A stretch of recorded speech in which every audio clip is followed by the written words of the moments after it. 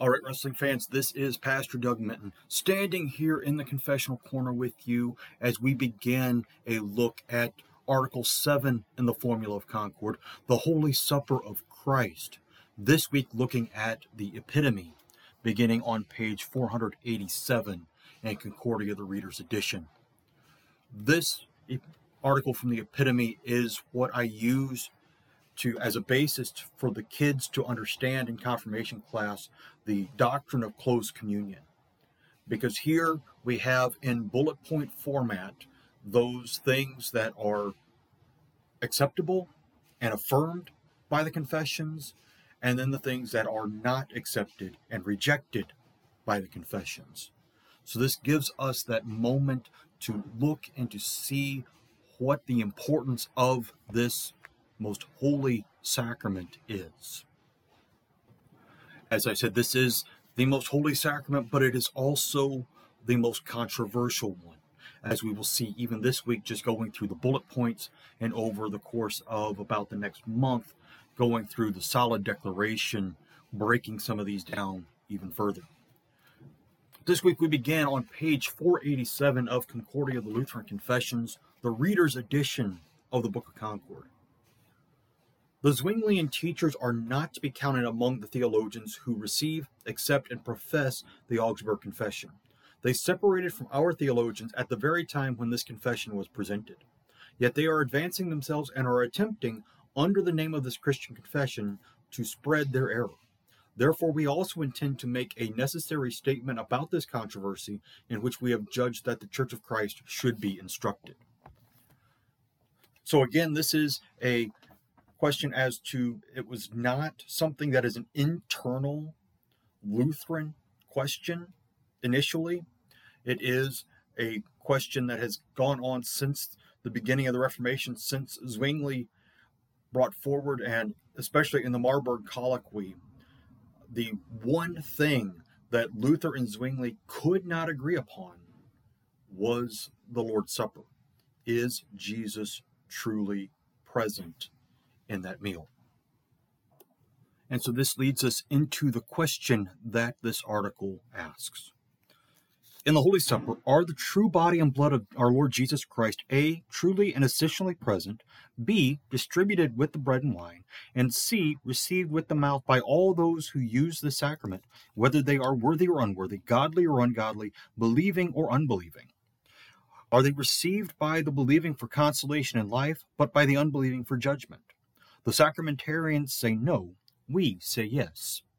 So here is the question: is Jesus truly present with his body and blood in, with, and under the bread and wine? The sacramentarians, Zwingli, Calvin, all those who believe that there is nothing here but bread and wine in the Lord's Supper, that, of course, Jesus is not truly present. And then if he is not truly present, then those who take it unworthily have no issues because there is nothing there to sin against. Right, moving on into paragraph 3, explaining this idea of the sacramentarians a little bit more. To explain this controversy, it must be noted in the beginning that there are two kinds of sacramentarians. Some are openly crass sacramentarians. They declare in plain, clear words that they believe in their hearts and that in the Holy Supper nothing but bread and wine is present, distributed, and received with the mouth. Others, however, are crafty sacramentarians. They are the most harmful of all. In part, they talk very fancy, using our own words. They pretend that they also believe a true presence of the true essential living body and blood of Christ in the Holy Supper. However, they say this happens spiritually through faith. Nevertheless, under these fancy words, they hold precisely the former crass opinion, namely that in the Holy Supper nothing is present and received with the mouth except bread and wine. For with them the word spiritually means nothing other than the Spirit of Christ or the power of Christ's absent body in his merit that is present.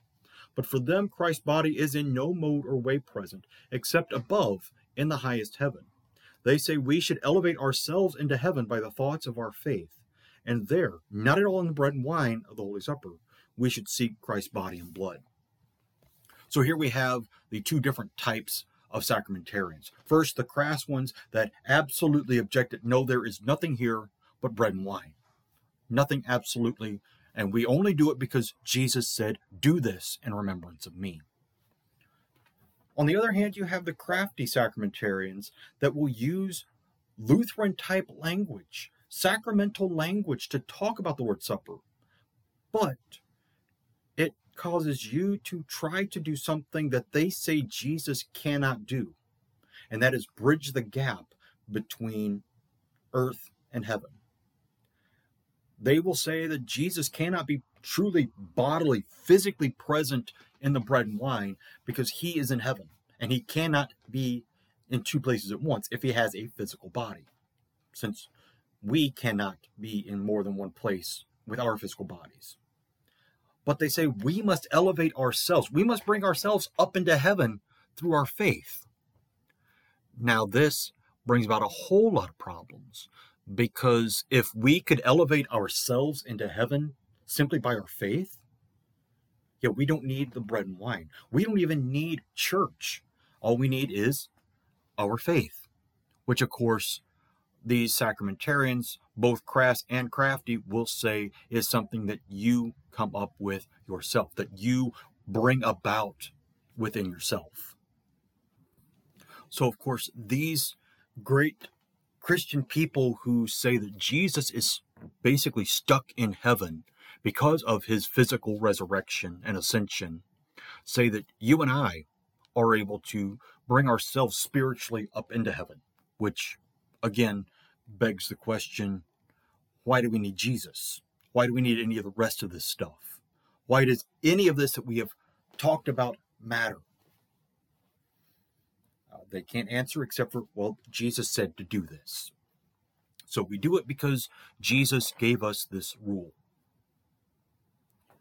All right, so to keep from going off on a diatribe right now and maybe being able to break it up over the course of a few bullet points, let's get into the affirmative statements beginning in paragraph 6. Number 1, we believe, teach, and confess that in the Holy Supper, Christ's body and blood are truly and essentially present, and that they are truly distributed and received with the bread and wine. Number 2, we believe, teach, and confess that the words of Christ's testament are not to be understood in any other way than the way they read, according to the letter. So the bread does not signify Christ's absent body and the wine his absent blood. But because of the sacramental union, the bread and wine are truly Christ's body and blood. Number 3, now about the consecration, we believe, teach, and confess that no work of man or recitation of the minister produces this presence of Christ's body and blood in the Holy Supper. Instead, this presence is to be credited only and alone to the almighty power of our Lord Jesus Christ. Here is one of our first jumping off points in this discussion of what the Lord's Supper is. And this has been a situation that has needed to be addressed for roughly 3 years now with the COVID pandemic and this idea of online or virtual communion.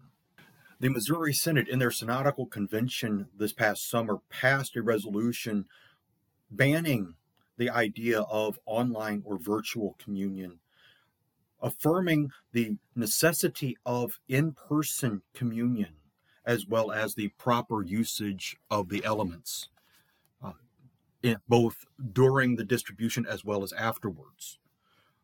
This is where that starts to jump off, is that we can't talk about this being something that, just because I hear the words of institution. This is one of the ideas behind the abuses that could happen with online communion, is that you could just go find a church online, Facebook, or Our Savior's audio feed on our website, or some other place, and then, as long as you have bread and wine there, you can take communion, and you don't actually need a church. That is not what Jesus instituted the Lord's Supper for. He instituted it for us to be together, to be receiving it at the same rail. It also reminds us that there is nothing about the pastor reciting the words that makes it work. All of this is done truly and solely by the power of Christ. All right, move on into paragraph 9, bullet point 4. At the same time, we also believe, teach, and confess unanimously that in the use of the Holy Supper, the words of institution should in no way be left out. Instead, they should be publicly recited as it is written in 1 Corinthians 10:16, the cup of blessing that we bless, and so forth. This blessing occurs through the reciting of Christ's words. Number 5. In this matter, the ground on which we stand against the sacramentarians is what Dr. Luther has laid down in his confession concerning Christ's Supper. The first point is this article of our Christian faith. Jesus Christ is true, essential, natural, perfect God and man in one person, undivided and inseparable. The second, God's right hand is everywhere. Christ is placed there in deed and in truth according to his human nature. He is present, rules, and has in his hands and beneath his feet everything that is in heaven and on earth, as Scripture says in Ephesians 1:22, where no other man or angel, but only Mary's Son is placed. Therefore he can do this. Third, God's word is not false or deceitful, Titus 1:1-3. The fourth, God has and knows various ways to be in any place, and not only one way, which philosophers call local. So coming from Luther's work on the confession concerning Christ's Supper, the main point he wants to bring out is that God's right hand is everywhere. There is no place where God's right hand is not. So therefore, Christ can be in every place at once, just like God is everywhere at once.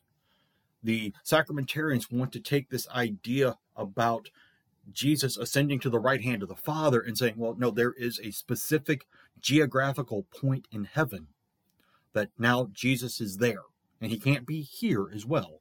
And he can't be in Milford and in St. Louis and in Chicago and in Buffalo and in Sacramento and in Paris and in Beijing and dozens of other places all around the world all at the same time, because that's just not the way the human nature works. But my general response to this is they forget the whole Jesus saying, I am God. God can do this. And if God can do this with himself, he can do this with any of his creations. All right, moving on. Number 6, we believe, teach, and confess that Christ's body and blood are received with the bread and wine, not only spiritually through faith, but also orally, yet not in a Capernitic way, but in a supernatural, heavenly way because of the sacramental union. Christ's words clearly show this when Christ gives direction to take, eat, and drink, as was done by the apostles. For it is written in Mark 14:23, and they all drank of it. St. Paul likewise says in 1 Corinthians 10:16, the bread that we break, is it not a participation in the body of Christ? That is to say, he who eats this bread eats Christ's body, which also the chief ancient teachers of the church, Chrysostom, Cyprian, Leo I, Gregory, Ambrose, Augustine, unanimously testify. So Jesus' body and blood are received orally with the bread and wine, yet not in a Capernitic way, not in this way of gnashing it with your teeth and that whole process of chewing and digesting. This is in a truly supernatural, heavenly way. And we can't also think of it as, well, which part of Christ's body do I have? Because Jesus doesn't promise to give us a part of his body. He promises to give us his entire body. So it is not just, okay, do I have his left index finger or his right ring finger or his pinky toe on his left foot? Which part do I have? That's not the point. The point is that you receive all of Jesus in the Lord's Supper. Number 7, we believe, teach, and confess that not only the true believers in Christ and the worthy, but also the unworthy and unbelievers receive Christ's true body and blood. However, they do not receive them for life and consolation, but for judgment and condemnation, if they are not converted and do not repent. 1 Corinthians 11:27-29. Although they thrust Christ as a Savior away from themselves, yet they must receive him, even against their will, as a strict judge.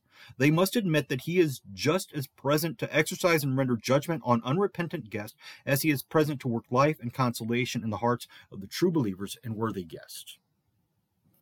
For this, we go back to the Small Catechism, the 4th part of the sacrament of the altar. Who receives this sacrament worthily? Fasting and bodily preparation are truly fine outward training, but that person is truly worthy and well prepared who has faith in these words given and shed for you for the forgiveness of sins. But anyone who does not believe these words or doubts them is unworthy and unprepared, for the words for you require all hearts to believe. And we go on into the passage that they talked about from 1 Corinthians 11, verses 27 and 28. Whoever therefore eats the bread or drinks the cup of the Lord in an unworthy manner will be guilty concerning the body and blood of the Lord. Let a person examine himself then, and so eat of the bread and drink of the cup. And he goes on to talk about, this is why some of you are sick. This is why some of you have died, because the judgment of God has come upon the unbelieving. This is why we practice closed communion, is because we don't want to give somebody what we are hoping will be a blessing and life and consolation to them, but end up truly being judgment and condemnation because they don't truly believe. This is also why we don't give infants communion right after baptism, as some of the Eastern Orthodox churches do. We want people to understand exactly the gift that they are receiving in the Holy Supper of our Lord.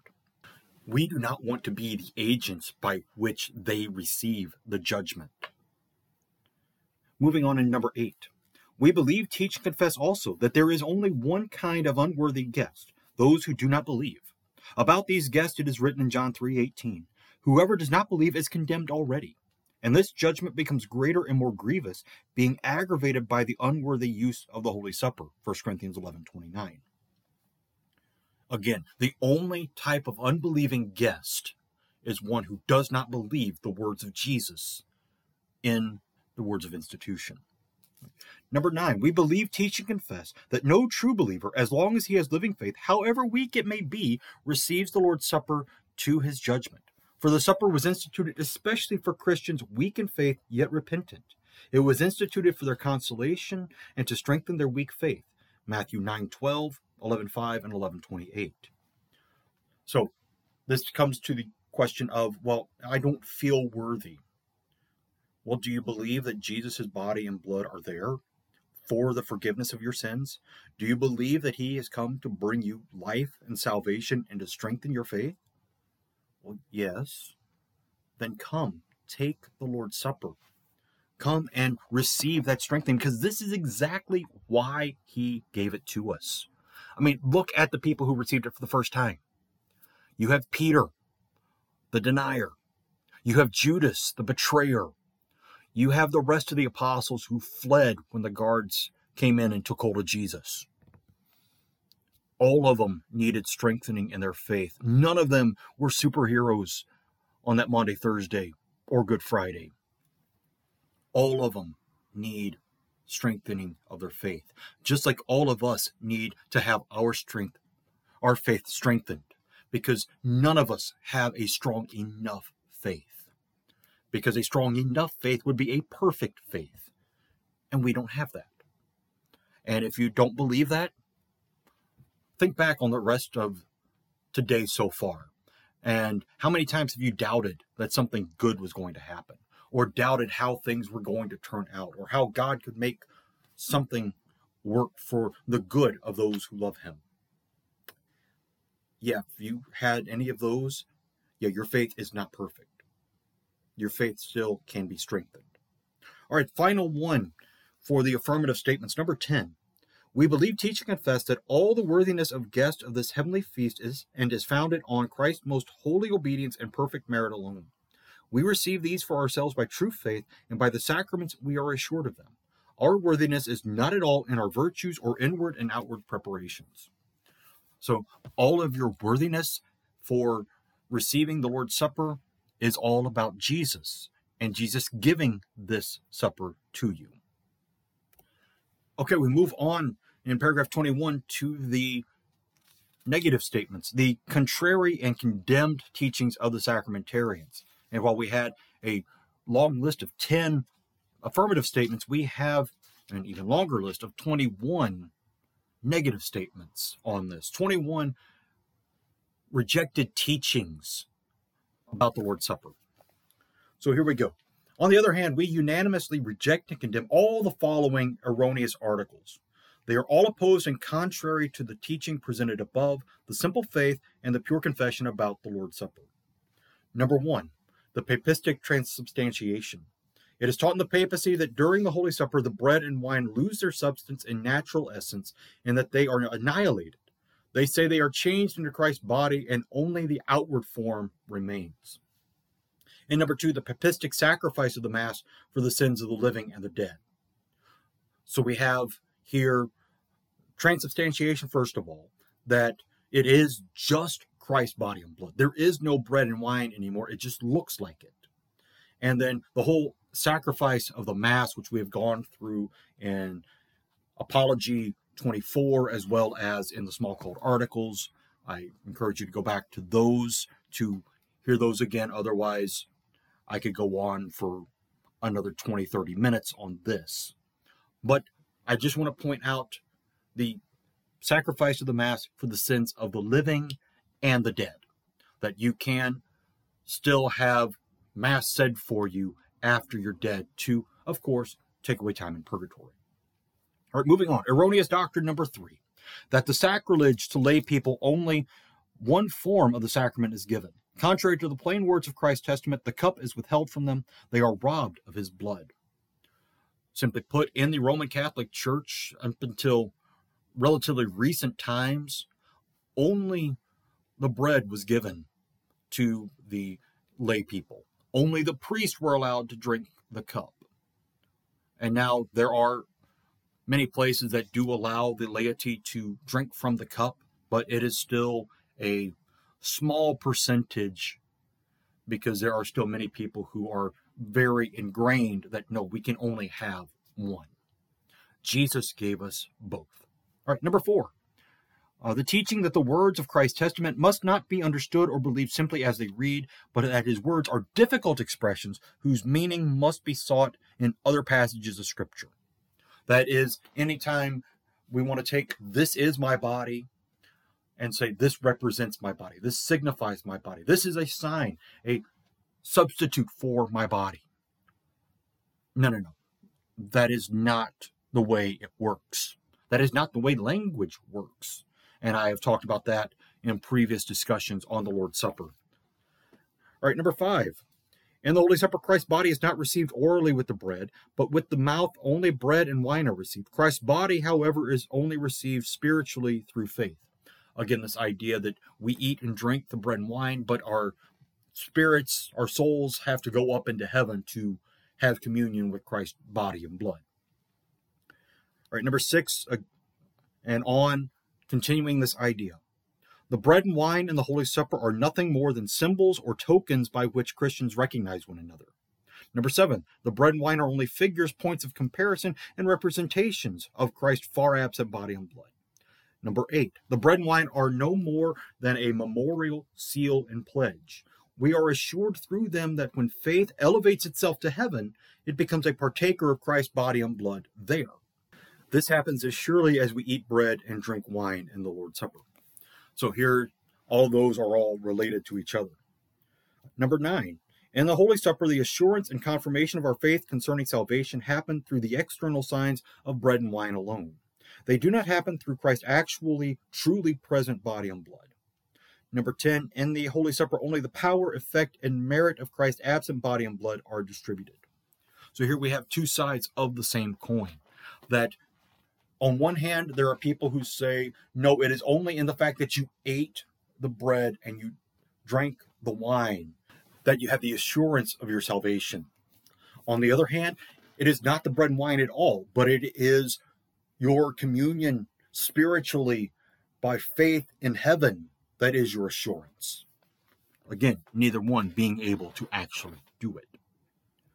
Number 11, I've said this numerous times already. Christ's body is so enclosed in heaven that there is no way it can be at one time in many or all places on earth where his Holy Supper is celebrated. Number 12, Christ has not promised and could not have caused the essential presence of his body and his blood in the Holy Supper. For the nature and the property of the human nature he received cannot allow this presence or permit it. Number 13, God by all his power is not able, which is dreadful to hear, to cause his body to be essentially present in more than one place at one time. Again, this idea that because Jesus has a physical body like you and I, and we can't be in more than one place at one time, then obviously Jesus cannot be in more than one place at one time. All right, number 14. Not the all-powerful words of Christ's testament, but faith produces and makes Christ's body and blood present in the Holy Supper. Here we have again the idea that this is all about me. This is the receptionist heresy in the Lord's Supper, is that if I believe that it is Jesus' body and blood, then it is for me, but it is not for everybody. That I make the Lord's Supper Christ's body and blood, not that Christ has done it. Again, putting everything on us in our faith. All right, number 15. Believers must not seek Christ's body and blood in the bread and wine of the Holy Supper. They must raise their eyes from the bread to heaven and there seek Christ's body. Again, the idea that we have to try to bring ourselves up to heaven. Number 16. Unbelieving, unrepentant Christians do not receive Christ's true body and blood in the Holy Supper, but only bread and wine. Number 17, at this heavenly meal, the worthiness of the guest comes not only from true faith in Christ, but also from people's outward preparations. Here's the idea that, no, if you don't believe that it's Jesus' body and blood, you're not going to receive any dire consequences from it. It all is receptive of your faith and how you believe it to be. Whether the person next to you believes it differently or not is a completely other matter. And then, of course, as we read from the Small Catechism, this idea that you have to do some sort of outward preparation, very much like in the Roman Church, where you still have the teaching that you must fast before you receive Mass, so that the body of Christ is the first thing that touches your tongue in the morning. And there are many priests that have said you just can't do that anymore, or people just don't really care anymore. So they're not really receiving all the benefits because they didn't do this right. And again, it is not outward training and preparation that makes you worthy. It's Jesus that makes you worthy. Okay, number 18. Even the true believers who have and hold a true, living, pure faith in Christ can receive this sacrament to their judgment, for they are still imperfect in their outward life. Again, this idea that what you do makes you worthy or unworthy is all about faith. Even the weakest Christian who has doubts about so many things, even maybe including that there is Christ's body and blood here, but they believe everything else, that does not disqualify them. That alone. Now, if they truly and firmly reject the presence of Christ's essentially present body, now we have issues. All right, number 19. The external visible elements of the bread and wine should be adored in the Holy Sacrament. This is the idea of the Eucharistic adoration, where the host that is blessed is put in the monstrance, which is placed on the altar, and then the rest of the service is simply prayers prayed to the host that is elevated on the altar. Or you have the feast of the Corpus Christi festival, where you have the sanctified, blessed, consecrated, whatever word you want to use for the elements, paraded around through town on specific days to be worshipped and adored, much like you had the Ark of the Covenant or the bronze serpent of Numbers 21. Things that were good, but would often be used as good luck charms and became idols in themselves. This is not what the Lord's Supper was given to us for. This is not why Jesus broke his body on the cross and shed his blood on the cross, so that we can then pray to and worship the body, but to worship him. Number 20. Likewise, we also hand over all proud, frivolous, blasphemous questions which decency forbids us to mention, and other expressions to God's just judgment. Most blasphemously and with great offense to the church, such things are proposed by the sacramentarians in a crass, carnal, Capernitic way about the supernatural heavenly mysteries of the sacrament. So there are many other things that we could talk about that are just not right for polite company. That we're not. Those are bad too and blasphemous, but we're not even going to go into any more detail on those. And then finally, number 21. We utterly reject and condemn the Capernitic eating of Christ's body, as though we taught that his flesh was torn with the teeth and digested like other food. The sacramentarians, against the testimony of their conscience, after our frequent protests, willfully label us with this view. In this way, they make our teaching hateful to their hearers. On the other hand, we hold and believe, according to the simple words of Christ's testament, the true yet supernatural eating of Christ's body and also the drinking of his blood. Human senses and reason do not comprehend. But as in all other articles of faith, our reason is brought into captivity to the obedience of Christ, 2 Corinthians 10:5. This mystery is not grasped in any other way than through faith alone, and it is revealed in the Word alone. All right, that is the article on the Holy Supper of Christ in the epitome of the Formula of the Concord.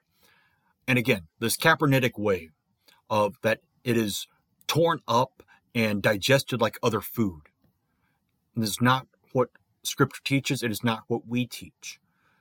We don't understand how exactly to explain it. This is why we use such ways of saying as supernatural and heavenly way of eating, because it's beyond our mind to understand, which, like many, many other things in the faith, we can't understand. We can spend our lifetime studying them and still not quite come to a point where we can say, yes, I understand this, because it just keeps, the further down we go, the more and more we see that there is to dig. And that is what Luther says throughout his large catechism. In just about every single thing, it's like, and we could talk about this for a lot longer, because there's a lot more to study and to delve into on this. But this is what is necessary for the moment. And that is where I'm going to leave us today, is that this is what is necessary for us at this moment. Again, we are going through the solid declaration for the next 4 weeks to break this down a little further, to dig a little deeper into the confessions here. So I encourage you to be back for that. I encourage you also to listen to Digging Deeper, since I made a sideways plug for that, as we continue going through the book of Revelation. But also, on whatever podcast platform you listen to, go in and leave a review, especially if you've got a 5-star review that you want to leave. But I am willing to accept even the 1-star reviews that have good things to say about what I can do to make this podcast better. Because truly, this is partially for me in this podcast, but it is primarily for you, the listeners, and for anybody else who might stumble upon this podcast. And those reviews will help more people to stumble upon the podcast and to be strengthened in their faith, so that they may be more equipped to wrestle with the theologies around them, just as you are equipped to wrestle with the theologies around you. Amen.